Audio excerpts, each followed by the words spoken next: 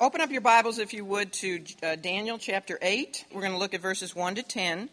Title for our lesson is The Ram and He-Goat Vision. That sounds like fun, doesn't it? We're going to talk about more animals and more horns today. So let's begin by asking the Lord's blessing on our time. If you'd bow with me.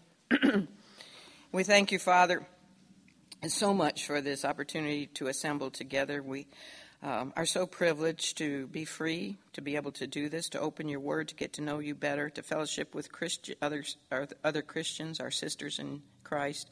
Thank you, Father, that the power that raised Jesus from the dead is available to anyone who is willing to accept it and to give you first place in our busy lives. And Lord, we thank you for our many blessings. We thank you again for the depths of your word and how you uncover to us the rich treasures that are readily accessible to anyone who is willing to dig for them. And I pray, Father, that you are putting a deep, deep hunger into every woman's heart here to learn more and to learn more and more and more about you and your revelation to us through the study of your word. And I pray that they are sharing what they learn with those in their homes and those they come into contact with. I pray that by the end of this particular lesson, and I know, Father, it's a difficult one, it's a history lesson, but anyway, I know you can use it because it's your word. I pray that they'll see practical values that arise from a study of prophecy and history together and how you knew the end from the beginning, because history is your story. And so, Lord, I ask that you would be the teacher. Hide me behind the Lord Jesus. May he alone be glorified through this morning's lesson, for it is in his wonderful and blessed name we pray and ask these things. Amen. Amen. Well, in our study, if you remember, of chapters 2 to 7, which was the second main division of our Daniel study in Aramaic, we had a broad outline of the period of time referred to by Jesus as the times of the Gentiles. And that whole time had a special emphasis on the return of the Son of Man, coming in the clouds in order to take back the title deed of this earth from the usurper, Satan, and from evil incarnate, which will be at that time the Antichrist. Now, the vision that we are going to be looking at in chapter 8 begins with prophecy regarding the conflict between the two empires, the two succeeding empires that followed Babylon. And what would they be? What followed the head of gold, the next empire? The Medo-Persians, and then who? The Greeks. So we're going to be talking about, it's narrowing from the times of the Gentiles, that broad period of time from the Babylonian empire to the second coming of Christ. Now we're narrowed down to Medo-Persia and Greece, and we're going to look at conflicts between those two. And then the focus is going to get even more narrow as it comes down to a specific conflict that takes place on a very tiny piece of property on the world map. And that little piece of property is called Israel. We're going to look at a conflict that takes place in Israel. Now, from Daniel's perspective, 500-600 years before Christ, everything that he was looking at in this vision was the mysterious future. From our perspective, however, the contents of chapter 8 deal with the enlightened past. For him, it was prophecy. For us, it's history. And we look at the prophecy, and it was all fulfilled to the very detail in history. But in looking back at it as history, there is also a hint to the future. Because a lot of what went on with Alexander the Great and another man called Antiochus Epiphanes, a lot of that is giving a hint about the future Antichrist and his character and some of his actions. So it's history, but there's also a little bit there about the future for us. So never in a million years thought I would be a history teacher. I used to teach second grade, but you don't get into deep history in second grade. But today we're going to get in some deep history. So follow with me, because it's really exciting when you look at history from Scripture's perspective and from God's perspective. It just comes alive, and it really reinforces the fact that God is sovereign, And don't you get comfort in knowing he's sovereign and he's in control of everything? I mean, we just really just trust him. He is in control. And when he fulfills his prophetic word, how does he fulfill it? Completely, perfectly, right down to the jot and tittle, doesn't he? And that's what we'll see this morning. So don't let me see your eyes glazing over. All right, the title for this lesson, I told you, is the ram and the goat vision. And with that introduction, let's look at what Daniel had to tell us about this vision by way of introduction. And for that, we're going to look at verses 1 and 2. Daniel 8, verses 1 and 2. In the 3rd year of the reign of King Belshazzar, a vision appeared unto me, even unto me. Daniel is kind of shocked about this, isn't he? I got this vision. After that which appeared unto me at the first. Now there he's referring to the other vision, the dream vision that he received 2 years earlier in Daniel chapter 7, which was really a dream. This is a vision. 3 times in these 2 verses he says vision, vision, vision. Before I get into it, verse 2, I want to say he never says that this is a dream. He says it's a vision. Now don't ask me how this works because I don't know. But it's probably something like when Ezekiel was in Babylon, contemporary of Daniel. He was in Babylon, but he had a vision back to Jerusalem and the temple and what had been going on in the temple before they were carried as captives. Somehow or another, he was just transported by the Spirit and could see what was going on then. And maybe like John, the apostle, when he was on the island of Patmos and he was in the Spirit, but he saw what was happening in heaven. Now, can you explain that? I can't, because I've never had a vision like that. But Daniel is not sleeping here. He's actually awake, and he's having this vision. And that's, I guess, why it shocks him. A vision appeared to me, even unto me. And then verse 2, he says, and I saw in a vision, and it came to pass when I saw that I was at Shushan, in the palace, which is in the province of Elam, and I saw in a vision, and I was by the river of Ulai. All right, the time frame he gives us immediately is that this was the 2nd year of the reign of King Belshazzar, the grandson of Nebuchadnezzar, the one, the finger writing on the wall guy. Okay, so this is the 2nd year of his reign. That means there's 12 more years of the Babylonian kingdom. Before that, the dooming night, with the handwriting and everything. So it's the year 551 BC, if you want to write that in your Bible. Daniel would have been about 70 years old at this time. So while he is yet in the city of Babylon, his vision allowed him to see a city called Shushan, or in Greek it's called Susa. It was located 200 miles east of where he was in Babylon. Babylon is in modern-day Iraq. Shushan would be in modern-day Iran. It's about 150 miles north of the Persian Gulf. If you look at a map at the end of your Bible, you can see where it was. But at the time that Daniel had this vision, it was a very insignificant city. Nobody really knew about Shushan. Now, the word palace in verse 2 in the King James literally refers to a citadel or a fortress because the city itself was like a fortress. It was built high on a hill. It was a mountainous area there. But this whole city was up on this high hill that was so steep you couldn't get to it except by this man-made road that they had carved, to get up there. And that road was very well guarded. So that the whole city was like a fortress. Now, some 80 years later, after Daniel's vision, a particular queen would live in that city. Anybody want to guess who that queen was? Yes, Queen Esther lived. She married to King Artaxerxes. She lived in Shushan.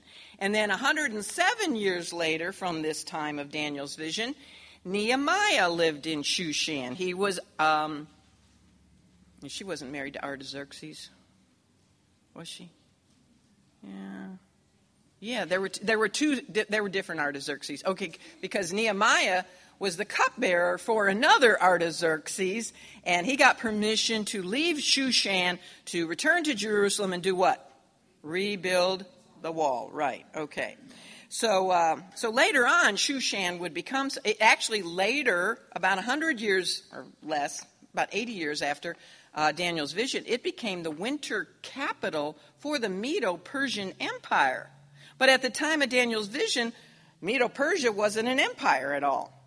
So this is all prophecy from his perspective. He mentions that his vision occurred by a particular river, the river of Ulai. Now, it's interesting that he used a Hebrew. Now, remember, we're back in Hebrew. Chapters 2 to 7, we were in Aramaic. Now we return to Hebrew. So the Hebrew word that he was inspired to use for river puzzled people for years, because it's the only time that word appears in the whole Bible. And it doesn't really speak of a river. It's a peculiar word, a regular word. But guess what? Archaeology always shows us that the Holy Spirit knows exactly what he's talking about, because in the 1800s, archaeologists digging in the area of Shushan discovered this man-made canal, 900-foot canal, called Ulaius. Ulaius. And what it was, it wasn't really a river. That's why there was this particular unique word used for it. It was a canal, a man-made canal that connected two nearby rivers so that they could transport water from those two rivers up to Shushan. So, again, you see, prophecy, it's just so amazing. Here's the thing. Daniel, there's no way he could have known that, right? He could not have known that Shushan was going to be this capital for the Medo-Persian Empire, and that he used a particular word for a canal that hadn't even been dug yet. Isn't that amazing? Okay. Anyway, so although he was in Babylon, 551 BC, his vision projects him to a minor village that no one would suspect had any potential at all for future significance, much less to become the royal city of the Medo-Persian Empire. And he's standing beside this canal that hasn't even been dug yet, and it says he lifts up his eyes, and what does he see? He sees two animals, and they are a ram and a he-goat. So let's look at the characters of the vision, verses 3 to 5. Then I lifted up mine eyes and saw, and behold, there stood before the river a ram which had two horns, and the two horns were high, but one was higher than the other, and the higher one came up last. I saw the ram pushing westward and northward and southward, so that no beasts might stand before him. Neither was there any that could deliver out of his hand. But he did according to his will and became great. And as he was gazing at this ram, behold, an he-goat came from the west on the face of the whole earth, and touched not the ground, and the goat had a notable horn between his eyes. I think I'm going to stop right there. This is the characters of the vision. He sees a ram standing before the canal, and it's got the standard two horns of all rams. All rams, unless they're, one's broken off, have two horns. Can you picture them? They're kind of curved. Okay, so he sees this ram, except what's unusual is that one horn is higher than the other, and the one that is higher came up last. Now, how he saw that, I don't know. I guess he saw them popping out. Now, it appropriately pictures the Medo-Persian Empire, and it is a representative of the Medo-Persian Empire. How do I know that? Well, Gabriel tells us in the interpretation of this vision. Look at verse 20. The ram which thou sawest, this is Gabriel speaking to Daniel, having two horns, are the kings of Media and Persia. So this ram represents the Medo-Persian Empire, which had already been represented in Nebuchadnezzar's dream by the silver breast and two arms, right? Two arms representing the duo nature of the empire, the Medes and the Persians. And in Daniel's dream of chapter 7, the Medo-Persian Empire, if you have your charts with you, you might want to look at it. It'll help a lot. Yeah, that one right there, it will really help you. In Daniel's dream of chapter 7, Medo-Persia was represented by the lopsided bear. Remember? One side of the bear higher than the other. Showing all these things. The two horns, the two arms, the lopsided bear, show that the Persians, even though they came into prominence after the Medes were first, but the Persians under Cyrus gained more power and more prominence in this double nation empire. Now, a ram perfectly pictured the Persians, because they had a ram stamped on their coins. They had a ram stamped on their banners, their flags. In fact, when the kings of Persia didn't wear a crown, they wore a golden ram's head instead. That'd be kind of awkward, wouldn't it? Heavy. But especially, and you can see pictures online if you want to Google ram's heads. But particularly when they went out to war, they had this golden ram's head on their head. So ram was very perfect, just as the lopsided bear and the arms and everything God does is always perfect. Well, in verse 4, he sees this ram pushing 3 directions, west, north, and south, but there's no mention of an eastward expansion. Why is that? Well, because everything we talk about within the times of the Gentiles has to do with Gentile kingdoms that affected Israel, right? Not the dynasties of China, not what was going on in South America, etc., but any empire that affected Israel. And as far as that is concerned, Medo-Persia was the empire of the East. There was never a further East empire that affected Israel. Medo-Persians did. Now, I want to ask you a question. Nobody knew this yesterday, but let's see if there's somebody really smart today. What is the marker that, and this is not only in Scripture, but it's in secular geography, that separates the East from the West? When we talk about the East or the Western world, what is that marker? What divides the two? Anybody? Huh? No, that's the timeline thing, yeah. That's what I would have guessed. It's the Euphrates River. Did you say that? Did you say it? Good girl, you get a gold star. Yes, it's the Euphrates River, and the Persians were beyond. They were on the eastern side of the Euphrates River. All right, so this threefold compass direction of the ram also corresponds with the 3 ribs that were in the bear's mouth. Remember, the lopsided bear had 3 ribs? And that talks about the 3 major conquests of the Medo-Persian forces, which were, they conquered Babylonia to the west, they conquered Lydia to the north, and Egypt to the south. So again, it's perfect. Cyrus the Persian, he was actually sort of the emperor of the whole Medo-Persian empire.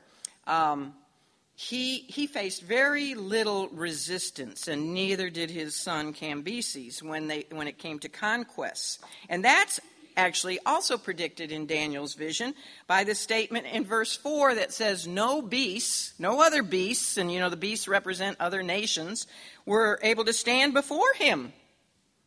He just rammed through everything, nor could they be delivered out of his hand. And what did he do? It says he did according to his will, and he became great. So easily were the overwhelming armies of the Medes and the Persians able to conquer, because they had really, there was a bear, We talked about this big lumbering bear. They weren't fast like Greece, a leopard, but they were many. They were big. They were bulky like a bear, because their armies consisted of literally millions of men. So everywhere they went, they conquered. No one could stand against them. And so Cyrus was able to establish his empire in a mere 10 years. So while yet in the Babylonian empire, with at least 12 more years to go, Daniel saw the future coming of the ramming Medo-Persian empire. That's why you see by the time of the handwriting on the wall, he knew that, didn't he? He knew that they were going to be conquered and doomed mene tekel Perez. The Persians are coming. They're at the door. Well, in verse 5, another animal enters the vision, and it's a he-goat. Where does the he-goat come from? The west. Do you know that Greece was the first kingdom of the times of the Gentiles to arise from the west? The western side of the Euphrates River. Comes from the west so quickly that his feet don't even touch the ground. What does that correspond to? Greece, fast, Alexander, remember the 4 wings of the leopard? That showed speed. Well, the fact that his feet the he-goat's feet don't touch the ground is comparable to the 4 wings. He conquered fast. Greece, under Alexander, conquered everything very, very quickly. Well, we find out that this he-goat has a notable horn right smack dab between its eyes coming out. So this is like not a regular goat. You see a goat like that very often? This is what I call a unicorn he-goat. And the he-goat, we know, pictures Greece. We have no doubt about it. History tells us that Greece conquered the Medes and the Persians, but so too did Gabriel. Look at verse 21. Gabriel, again speaking to Daniel in the interpretation, says, and the rough goat or shaggy goat or the he-goat is the king of Grecia. And the great horn that's between his eyes is the first king. So we know that the he-goat represents Greece, and that notable horn coming out of his head represents Greece's first king. Who was he? Daniel didn't know his name, but we do, because we can look back on history. Who was the first real conquering king of Greece? Alexander the Great, he called himself. Now, in Nebuchadnezzar's dream of that giant statue, we know that Greece was represented by anybody remember? Look at your pictures. What was Greece represented on the statue? Not the head of gold, not the silver breast, but the what? Brass, abdomen, and upper thighs. And, of course, in Daniel's chapter 7 dream, it was represented by the four-winged leopard, Greece. Now, did you know that the national emblem of Greece is a goat? My grandmother, both of my paternal grandparents came from Greece. And I went to look up my roots once upon a time when I was about 22 years old and found out that my grandmother came from near outside of Corinth, but just I had to get off the train and walk for miles, and the only person I passed was a guy on a donkey. I mean, it was really remote.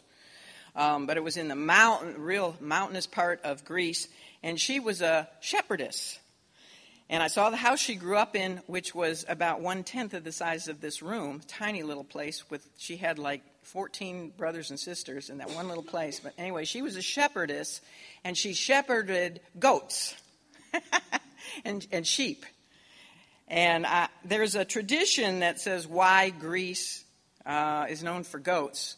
It's a mythological thing, and I give it to you in your lesson. I'm not going to take the time now. It's rather interesting, but I really think the reason, because this is mythology, and I don't believe in mythology, but I think the real reason that Greece is symbolized by goats is because there are just so many goats in Greece. And their favorite god, I told my daughter yesterday, I said, I guess we're going to have to go out and get some goats, right? Because your mother's a goat person. Actually, the name Aegea, they used to call the Greeks Agii or something like that, which means goat people. And the Aegean Sea, which is between Greece and Turkey, is actually the Goat Sea. Another reason is their favorite god that they worshipped was Pan, P-A-N. Can you picture him? He was half goat and half man. Supposedly, the son of Zeus, but that's just a bunch of foolishness. But their emblem was a goat.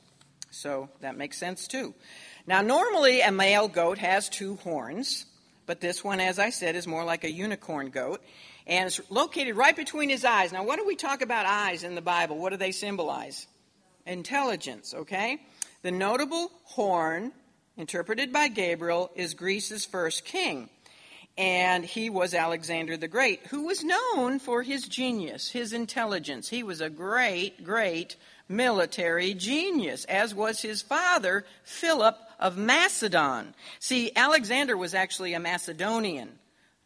His father was the king of Macedon, but when his father died and he took over, he put all the Greek city-states together and really literally did become the first king, not his dad, but he became the first king of the Greek Empire, the United Greek Empire. But his dad was a military genius too. Did you know that Alexander was educated at the feet of Aristotle? Now, if you think highly of Aristotle, you really shouldn't. We all know, great philosopher Aristotle. But do you know what the man really believed? If you look up what he really believed, it's terrible. He believed that the Greeks were the superior race. Well, those goat people, But he really believed that everybody else, therefore, was a barbarian and worthy to be a slave. Isn't it amazing? I just hate that all throughout human history, we have been so bigoted and prejudiced, and every race thinks they're the best. Isn't that the dumbest thing in the world? Only in Christ do we realize we're all of one blood, one race, one people. Oh, so foolish. Anyway, so he thought the Greeks were superior. Philip was able to unite Greece and Macedonia, and he was making plans to fight the mighty Medo-Persians when he was murdered. Going to the theater. That reminds me of Abraham Lincoln. And his son was only 21 years old when his dad was murdered, but he decided to take up his father's cause, and within 2 years, sure enough, he had been able to unite all the fighting Greek city-states, and he was ready to try to battle the mighty Medo-Persians. The ram, the he-goat, was going to come against the ram. So let's look at some confrontations next. In the vision, we see two confrontations. The first one is between the he-goat and the ram. And so let's look at that in verses 6 to 8. And he, that's the he-goat, came to the ram that had two horns, which I had seen standing before the river or the canal, and ran unto him in the fury of his power. And I saw him, the he-goat, come close unto the ram, and he was moved with choler or anger against him, and smote the ram, and brake his two horns, and there was no power in the ram to stand before him. But he, the he-goat, cast the ram down to the ground, and stamped upon him, and there was none that could deliver the ram out of his hand. Therefore the he-goat, Greece, waxed very great.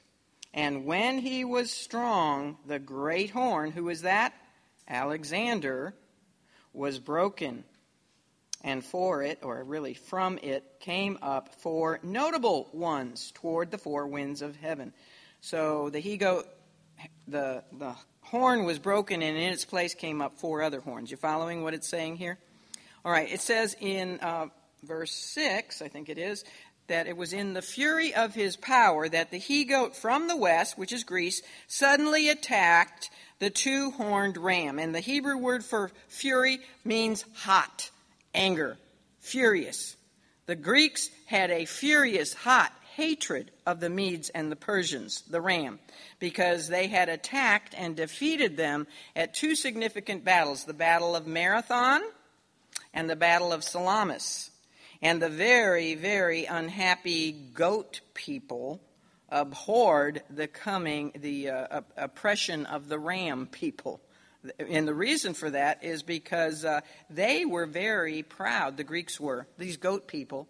They thought of themselves as great thinkers. After all, they had a whole host of philosophers. They had Pythagoras and Socrates and Plato and Aristotle. And so they thought of themselves as the elite thinkers of the world.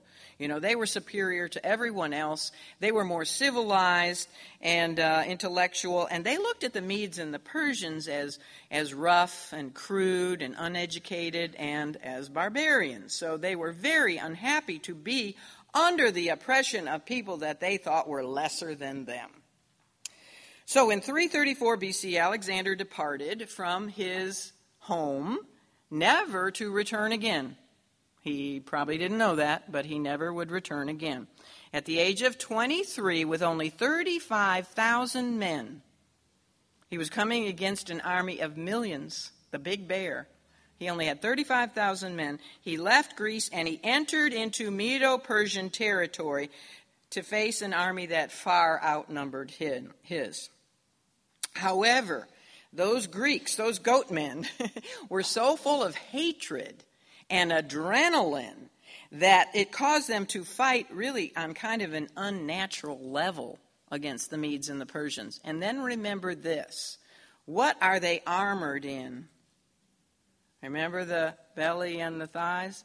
The Greeks are armored in brass and bronze shields, bronze helmets, bronze armor, and the Medes and Persians have their soft little turbans and their flowy pants, you know. And so there was no match. No match for the he-goat against for the ram against the he-goat. And the ram was soon shattered and had no strength, it says, to withstand the power of the unicorn he-goat. Well, the next march of Alexander's army was down to Egypt. And along the way, he took the cities of Tyre and Gaza. If you ever study how he took Tyre, it is amazing. I don't have time to get into it, but it was an amazing conquest of that city that thought it was absolutely safe and secure out there in the water, but they weren't. Anyway, then he gets to Egypt, and the Egyptians just give up without a fight. Now, Egypt was under the control of the Persians, but the Egyptian people, like the Greeks, weren't very happy about that. And so when Alexander comes in with his soldiers, they hail him as their mighty liberator. And they were happy to see him because they didn't want to be under the oppression of the Medes and the Persians any longer. And so Alexander, in his great ego, this guy, this young kid is getting more and more egotistic. First of all, he calls himself Alexander the Great. And then he takes on the title of Pharaoh of Egypt, saying that it was by heavenly design, which I guess it was, that he took Egypt. And then on the Nile River Delta, where the Nile River comes into the Mediterranean Sea, he founded a city that is still in existence today, and he named it after himself. What is the name of the city, ladies? Alexandria. Have you been there? No, wait, you were not. I haven't been there either, but it's still there today. And then, through his conquest, he also founded a lot of cities, but 12 more that he named for himself. So all in all, there were 13 Alexandrias in existence because of him. He was typifying, he was picturing ahead of time both the power and the speed of conquest and the ego that will be manifested, except to an even higher degree, by the coming Antichrist. So Alexander is a picture and type in certain ways of the Antichrist. Now there is a fascinating account, I don't know if you remember this, I shared it with you last year in our study, but it's worth repeating, by Flavius Josephus, the first century Jewish historian. And he writes this account about Alexander as he's approaching Jerusalem, the city of Jerusalem, to conquer it. Okay? And he's at the perimeter of the city, and the high priest Jaddua, which I said sounds like a Star Wars character, doesn't it? But Jaddua, the high priest, an intelligent guy, he comes out with great fanfare to meet Alexander, preventing any kind of a fight. He goes out and he graciously invites him into the city. And he shows him the temple, and he shows him around. And then he just happens to take out a scroll of the book of Daniel, and he begins to share with Alexander how God, the Most High God, had predicted him, as the he-goat, and that he was going to be the one who would conquer the Medes and the Persians. And he showed him the leopard with the 4 wings and how fast he would do it. I don't think he talked about the 4 heads, if you get my drift. But and then he talked about how he was the brass belly and the thighs of Nebuchadnezzar's dream. And then he specifically told him about this he-goat with the notable horn, and how he pointed to, verse 21 of chapter 8 and said, that notable horn is you. And it says, and Josephus says that Alexander was so impressed that he offered a sacrifice in the temple and left the city in peace. Didn't destroy anybody, left in peace. And I think it's so funny because the critics, they try to push up the date of the book of Daniel to the 2nd century. But the bottom line is there would be no way that Jaddua could have shown Alexander a scroll of the book of Daniel if it hadn't even been written yet. Get it? Do you get it? Well, following the peaceful conquest of Judah, Alexander went east to the ancient city of Nineveh with another decisive victory against the Medes and the Persians. The whole empire fell into his lap. Alexander never once lost a single battle. An amazing military genius. Well, so every country in the ancient East fell submissively to him, and he wanted to still conquer. So he kept pressing. He went all the way to the Himalaya mountains, at the edge of India. And he would have kept going. I think he would have tried to conquer India and then go into whatever comes next, Mongolia, China, whatever, all the way. But his soldiers had been gone. They had been what we could call on deployment for 11 years, and they were sick and tired of all this, and they just wanted to go home. So they they refused to go with him any further. So he turned back and he stopped in Babylon, the city of Babylon. And it was in the palace of Babylon where Nebuchadnezzar died and where Belshazzar died that the notable horn was broken. Because it was while in the city and in the palace of Babylon that Alexander, only 33 years old, at the height of his power and his career and his strength, just as Daniel said, when he was strong, he was broken. Tradition says that even though he had a raging fever and he was just under great exhaustion, he became so inebriated that he choked to death on his own vomit. Isn't that amazing? A man who had conquered the whole known world in 11 years couldn't conquer his own bad habit of drinking.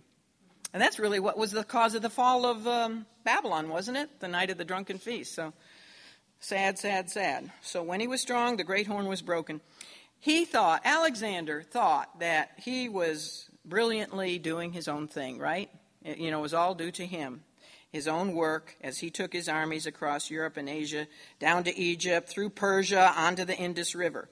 The phrase, he waxed very great, that not only speaks of the fact that he territorially expanded his kingdom, but it speaks of his own self-magnification. The Hebrew word really talks about how he waxed great in his own mind.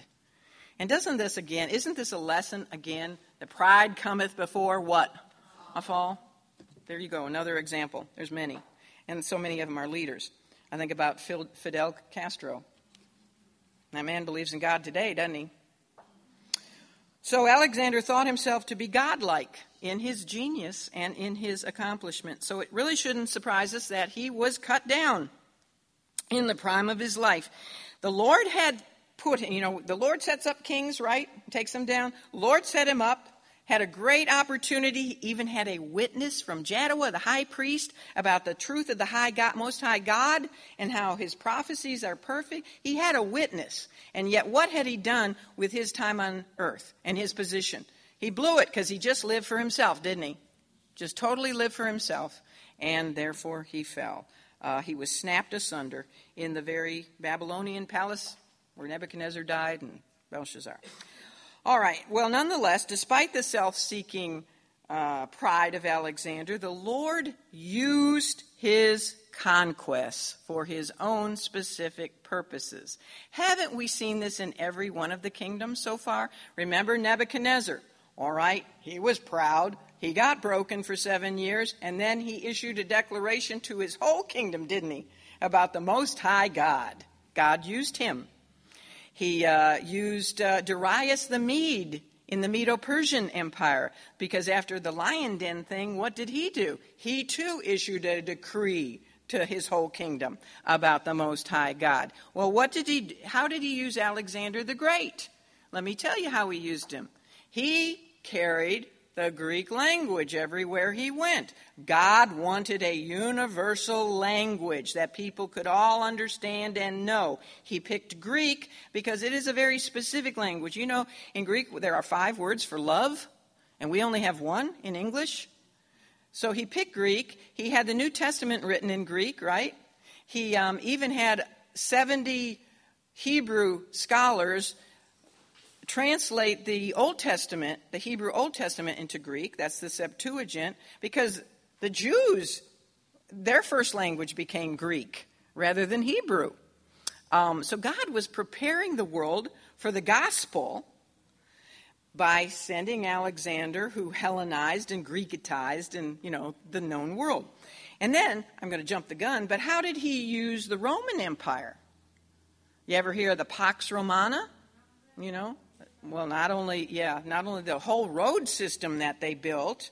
He was, by the roads, he was preparing the way for Peter and Paul and Titus and Silas and Luke and Timothy and all those guys in the early church, right? To get everywhere, because there was a road system so they could take the gospel to everyone and everyone could understand them because they're speaking the same language, the Greek.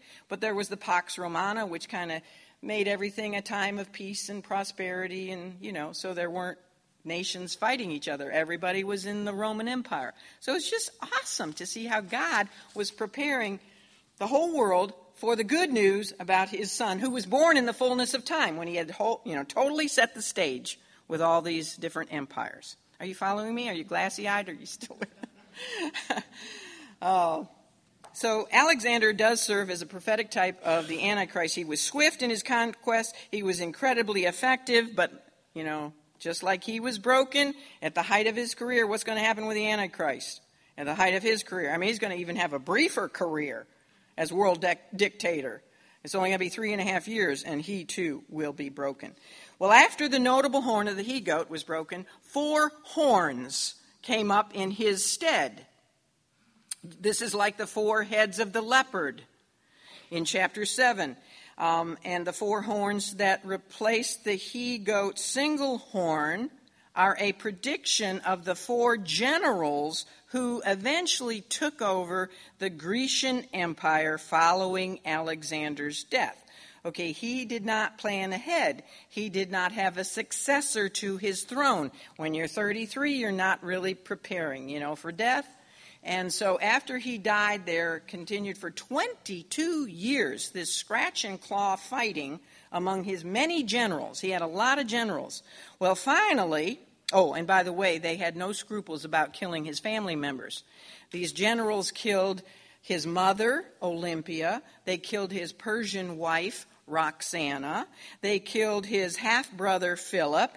They killed his son, his young son, who he had named, listen to this one, Alexander Aegea. You know what that means? Alexander the goat. He was Alexander the Great, but his poor little son was Alexander the goat. But they killed his little son, and they even killed an infant son who was born after his father's death. So that's cruel, isn't it? Well, finally, after 22 years, from among his many generals, 5 generals rose to the top. Now, if the Greek Empire had been divided among those 5 generals, guess what you could do with this book on your lap? Throw it out. Because how many did God say would succeed Alexander? 5 or 4? How many heads on the leopard? 4. So if it had been 5, God didn't know his history well enough, and he's not really God. But God does know his history ahead of time. And so one of the 5 generals, named Antigonus, at the very last minute got snuffed out. So there were 4 generals who succeeded the notable horn, Alexander. And they were General Cassander, who took the west, which was Macedonia and Greece, General Lysimachus, who took the north, Thrace, Bithynia, and Asia Minor. There was General Seleucus. Now, he's going to become important because he's called later on the king of the north. That's Syria, basically, and Babylonia, and the lands all the way to India, the east. And General Ptolemy, he's called later the king of the south, his descendants. He took Egypt and Israel and Arabia. So we don't really hear any more about Cassander and Lysimachus in the Bible because they don't have direct contact with Israel. But we are going to hear more about the Seleucids and the Ptolemies because they did affect the land of Israel. But none of these men ever ruled with the unified power of Alexander, which is exactly what it says in verse 22, what Gabriel says. Look at verse 22. And the broken horn and the 4 horns that arose in its place represent 4 kingdoms which will arise from his nation, although what? Not with his power. They never had the power of Alexander. Well, let's look now at the second conflict. We just looked at the conflict between the ram and the he-goat, and I'm not going to get to finish this conflict, so don't panic if the time is getting away. But there's another conflict, and we'll continue it in 2 weeks, and it's between a little horn and the pleasant land. What is the pleasant land? Can you guess? Israel. Okay, so there's going to be a conflict between the little horn and Israel. Let's look at verses 9 to 12. Even though I'm only going to get through to verse 10, I'm going to read 9 to 12. And out of one of them, that's out of one of the 4 horns that replaced the notable horn, out of one of them came forth a little horn, which waxed exceeding great, toward the south and toward the east and toward the pleasant land, or the beautiful land, and that is Israel. And it, this little horn, waxed great, even to the host of heaven, and it cast down some of the host and of the stars to the ground and stamped upon them. Yea, he magnified himself even to the prince of the host, and by him the daily sacrifice was taken away, and the place of his sanctuary was cast down. And an host was given him against the daily sacrifice by reason of transgression, and it cast down the truth to the ground, and it practiced and prospered. Now that sounds really confusing, but Jesus referred to what went on here as the abomination of desolation that was spoken of by Daniel the prophet. And that is something we're going to study next time about Hanukkah. And how Hanukkah came about was because of this horrible abomination of the sanctuary, the Holy of Holies in the temple. All right, Daniel sees a little horn come out of one of the four horns that replaced the broken, notable horn. We do talk a lot about horns, don't we, in this Bible study? Horns and wings and teeth and all kinds of things. This is an individual. We know because later on he's referred to as he. So this isn't a nation. This is an individual who will come to power from one of those four divisions of the Greek Empire. This is not a reference to the Antichrist. Now, I have read commentaries that say this is the Antichrist. This is the same little horn that we read about in chapter 7. But it's not. The Antichrist is a little horn who comes out of the fourth beast. The dreadful, terrible beast with iron teeth and brass nails, right? What beast are we talking about here? The he-goat? This is the third beast. This is Greece. This is a little horn that comes out of the empire of Greece, not Rome.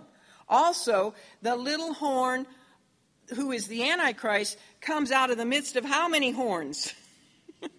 10. He comes out of the midst of 10. This little horn, sprouts up from one of four. Actually, he comes out of the Seleucid dynasty. So it's not the same. Don't get confused when you read, because then they assign the Antichrist. They say, well, he must be Assyrian, because Antiochus Epiphanes was Assyrian. No, they're confusing their little horns. Also, we know that this little horn is allowed to persecute God's people. Look ahead at verse 14. Tell me how long this little horn in chapter 8 is allowed to persecute God's people.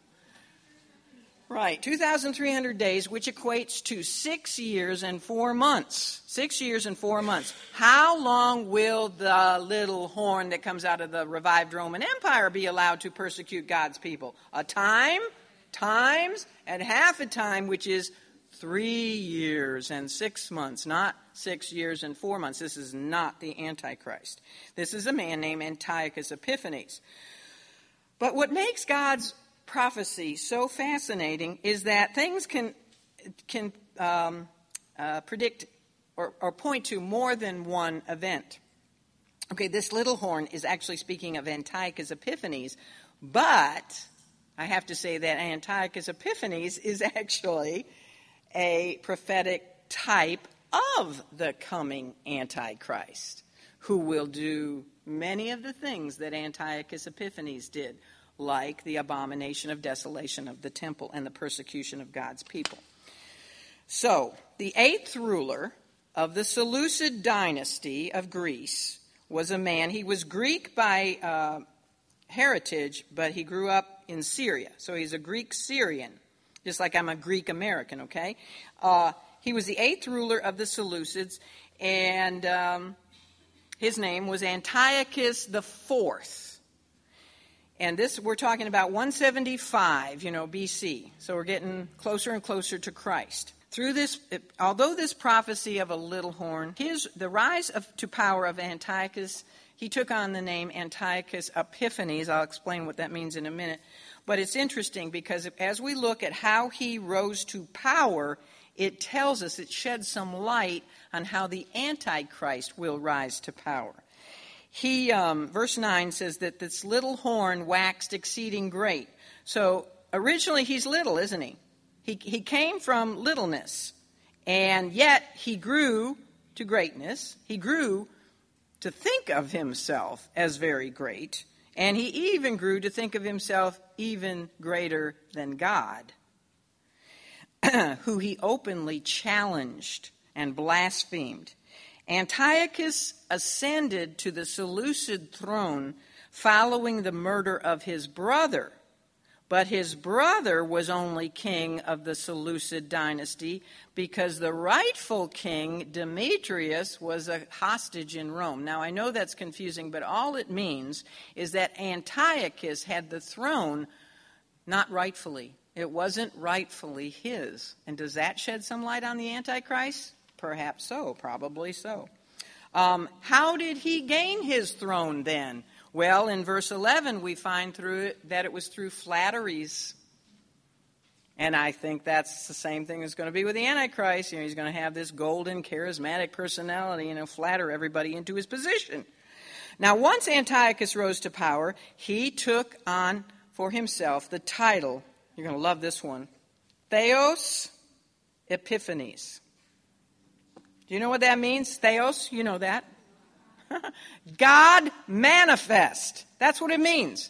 Here I am, God in the flesh. That's pretty much the height of egotism, isn't it?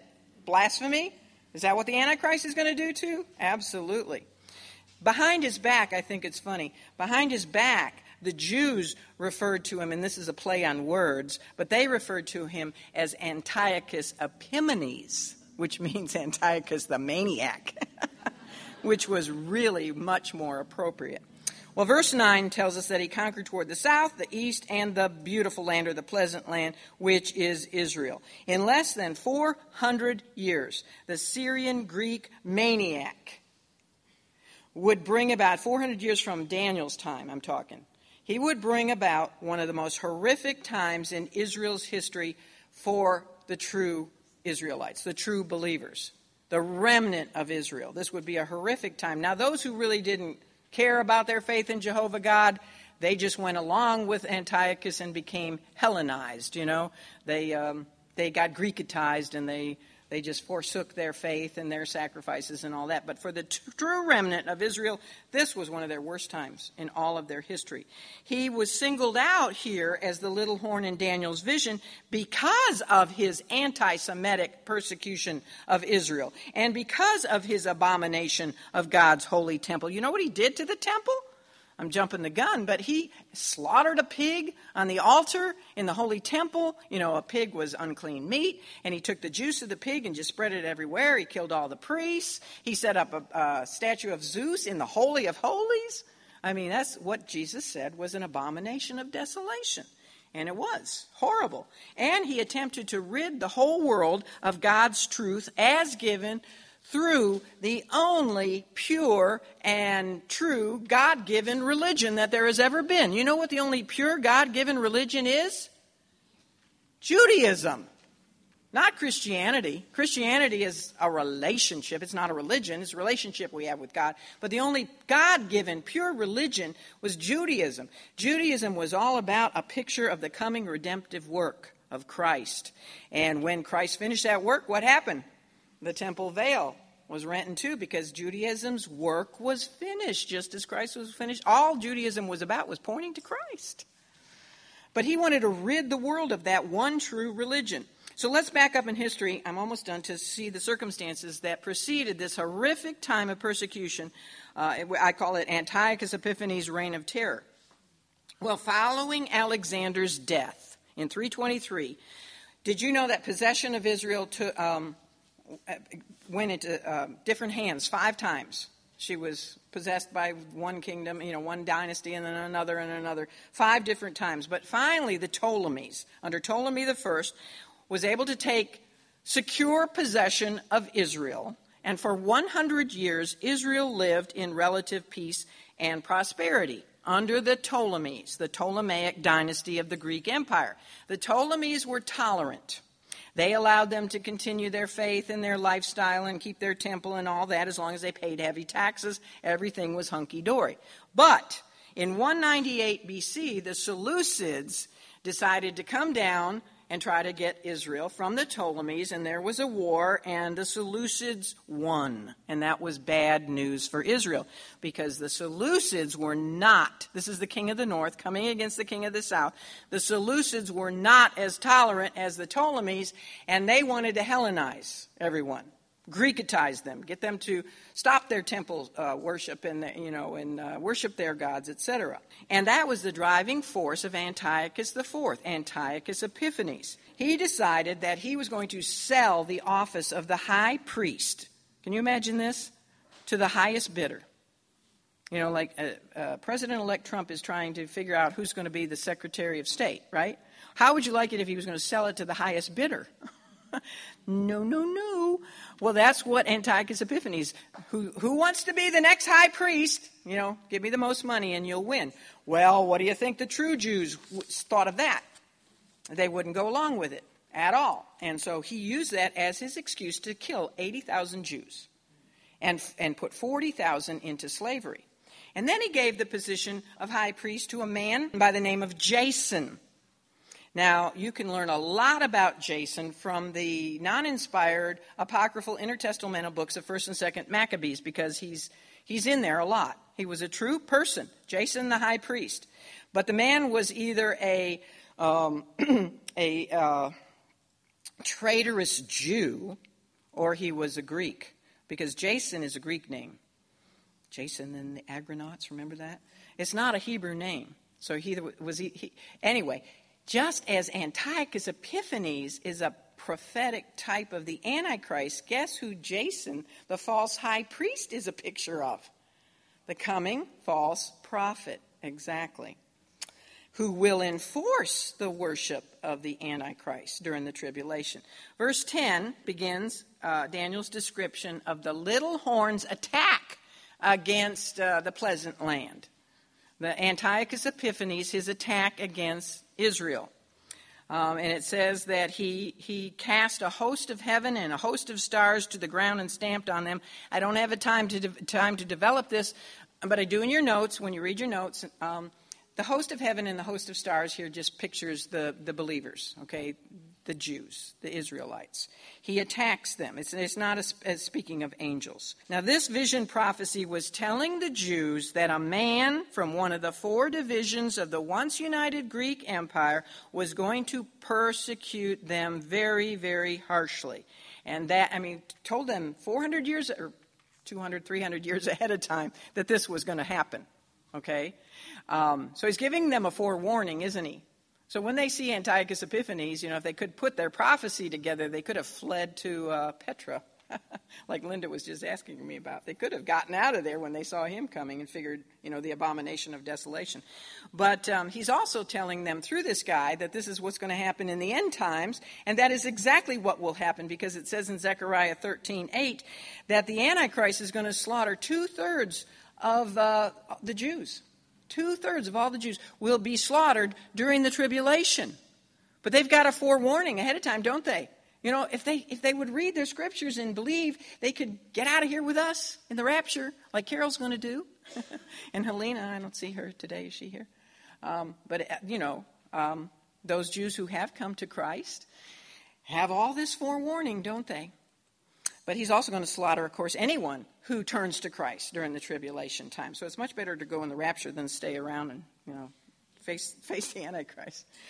Alexander the Great foreshadowed the power and the speed and the brokenness of the coming world dictator, the Antichrist. But he didn't picture the murderous persecution and the anti-Semitism of the coming Antichrist. Who pictured that? Antiochus Epiphanes. So between the two men, we have signposts of the coming Antichrist. And in our continuing study of this vision, in 2 weeks, we're going to look further at exactly what it was, I told you a little bit, that Antiochus did in his persecution of the Jews and their faith. And in doing so, we are going to very conveniently come to talk about the Jewish holiday of Hanukkah. So isn't that interesting, right? Who could have planned that? any better than the Lord. All right, let's pray. Father, thank you so much for the truth of your word and that you are indeed in control, absolutely, of everything. And, oh, man, what comfort we can take in that, because we live in a tumultuous, chaotic world, and it is just so comforting to know that everything is right on schedule with you. Lord, I love you. I love these women. I love the fact that they didn't get glassy-eyed, that they looked excited about your prophetic word and how it lined up with history so perfectly. Oh, we have so much to look forward to, Father. We say now as we break for 2 weeks, if we don't come back, if your son comes in the meantime, hallelujah, praise the Lord. Even so, come quickly, Lord Jesus. Now bless everyone. Help us to be salt and light till we come together again, for we pray in your blessed name. Amen. God bless you.